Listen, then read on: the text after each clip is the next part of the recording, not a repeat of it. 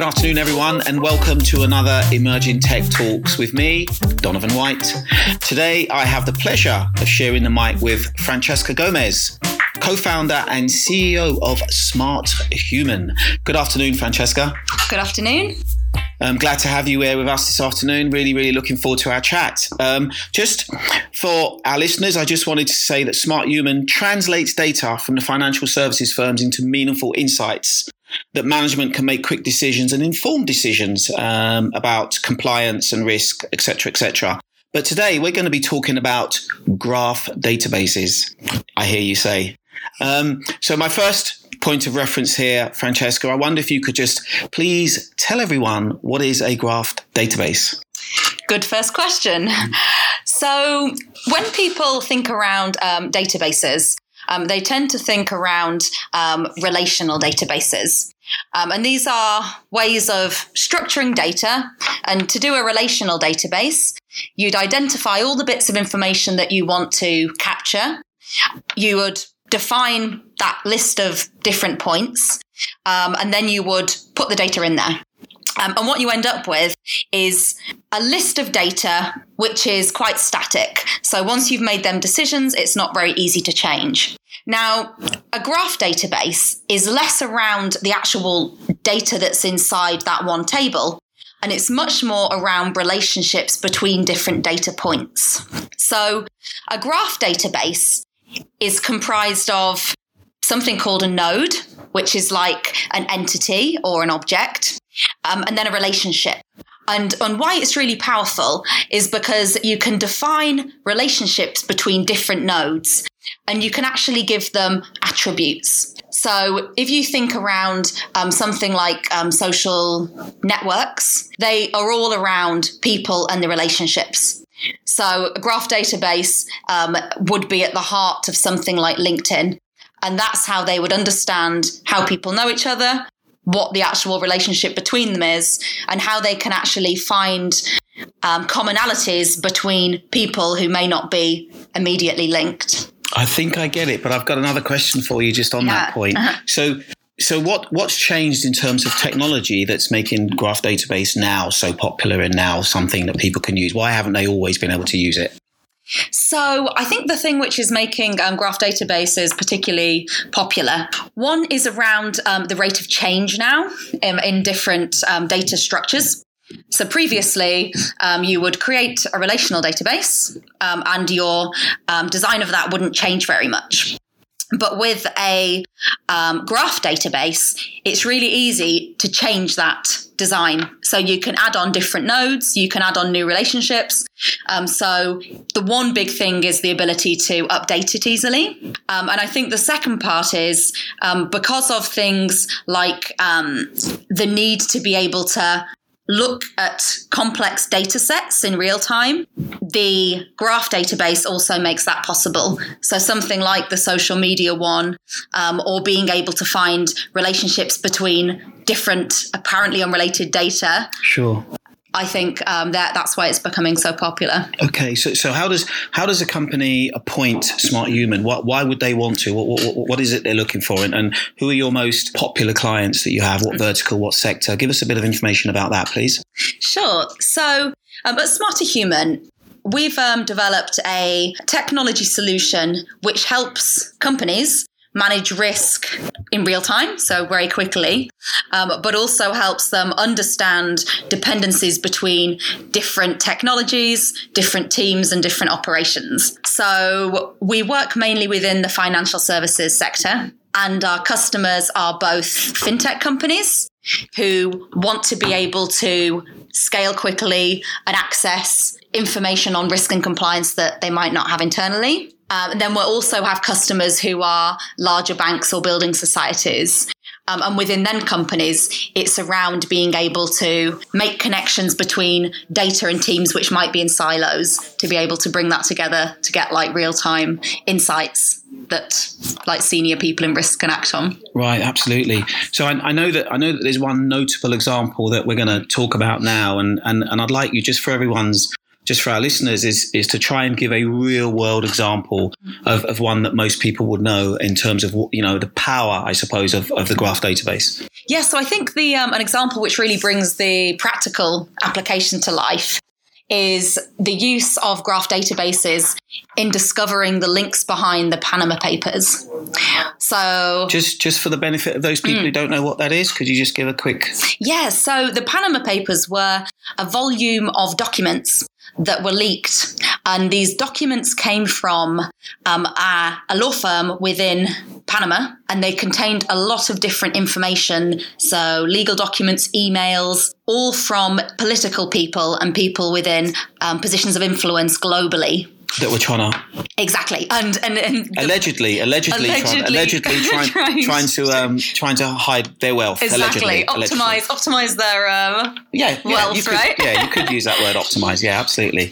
And so what it really revealed were how these people managed to conceal or optimize their wealth. And the power of the graph was that they took the metadata from a lot of these documents, and they mapped things like different company entities, different people, the roles they had at them companies, be it like a director, shareholder, and the addresses of the people and companies. And from that, they were able to find connections that weren't immediately obvious. So they discovered that people were using intermediaries to hide like source of funds. They were using offshore companies with the same addresses kind of between different people.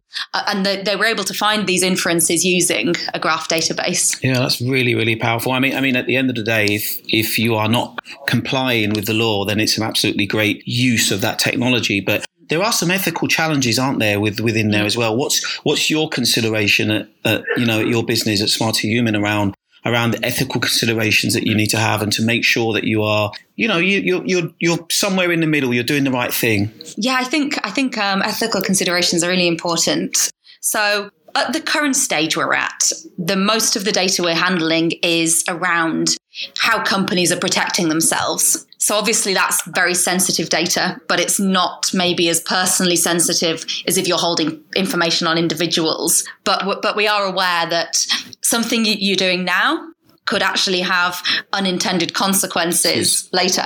Yeah. So we've been a testing partner for it's an organization called Responsible Technology, and they are actually doing initiatives on how tech companies can make sure what they're building now doesn't have unintended consequences further down the line. Yeah. No, absolutely. So just touching on you now for a second, you've got a long history in risk and compliance. 9 years for my sins. For your sins. 9 years is fantastic, and you obviously got some experience in a lot of experience in tech now as well. So I just wanted to understand what inspired you to get into this particular field, and we'll talk about some other things in a moment. But what inspired you to get involved? So for me, I was at American Express, and I'd actually joined their technologies grad scheme. And while I was there, they had this incident in Italy whereby the regulators, so the one who give them their license to do business, did a surprise audit. They came in and they found a number of issues within how they were managing risk. So the regulators took away their license to issue credit cards until they were going to fix these issues. So for me, quite in an early stage in my career, I literally saw it could stop a business. Yes. And that's what got me interested in working in risk, because I kind of saw in a regulated industry, it's really critical. And then from there, you just stayed there.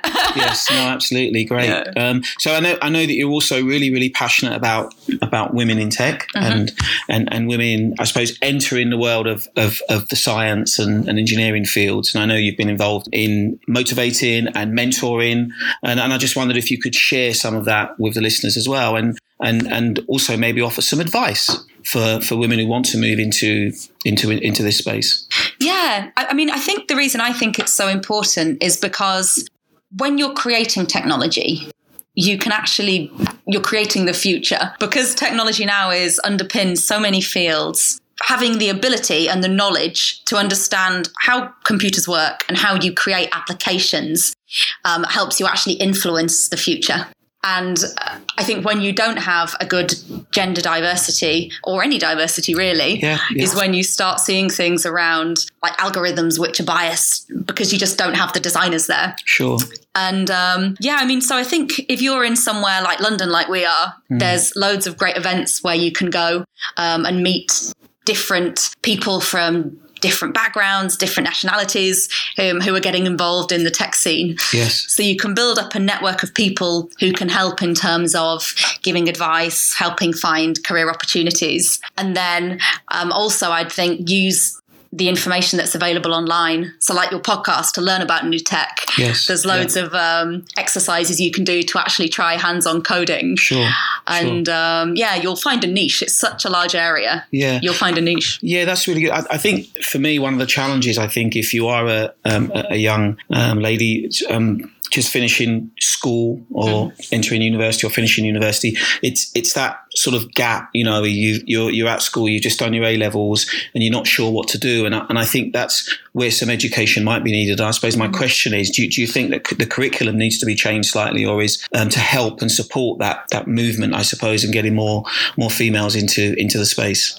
Yeah, I think so. And I think at the stage where people are deciding what to do as the next stage, they should really showcase that it's not just kind of straight computer science as the only option. Yes. But there are fields, so my degree was in artificial intelligence, which meant I did some computer science, some psychology, and some study of animal intelligence. So quite rounded. Exactly. Yeah. And there's loads of different disciplines you can go into, which are within technology, where I think people at the age of kind of A-levels would get really excited about, but they're maybe just not aware that they exist. Yeah, absolutely. And what's the piece of tech at the moment that's exciting you? So for me, I still think the power of cloud technologies is immense, and the reason I love it so much is because I think it really democratizes technology. So all of the startups you see now, that's possible because they can literally log on, create an account, and plug and play. Before, it would literally be getting physical servers, and they're really developing the capabilities on the cloud platforms. Right. So you can plug into things like machine learning algorithms, image recognition. There's like a whole suite of really interesting tech you can use. Fantastic. Absolutely fantastic. And what's next for Smarter Human? What's next? What's next for you guys? So we've just come to the end. We've been on the Barclays and Techstars Accelerator. We've just come to the end of that demo day tomorrow. So for us, it's really continuing to grow our customer base, continuing to work on our product, and really take a lot of the pain out of risk and compliance for organizations that want to use technology and innovate. Great stuff. Absolutely great stuff. Well, listen, thanks, Seb, for putting us in touch. I spoke to him first of all, and I'm really glad he dragged you along. Absolutely fantastic. And thank you very much for sharing the mic with me today. Good luck with Smarter Human, and hopefully we'll touch base in maybe 12 months or so to see how you guys are getting on. Thank you very much for sharing the mic today. Thank you. It was a pleasure. Thank you.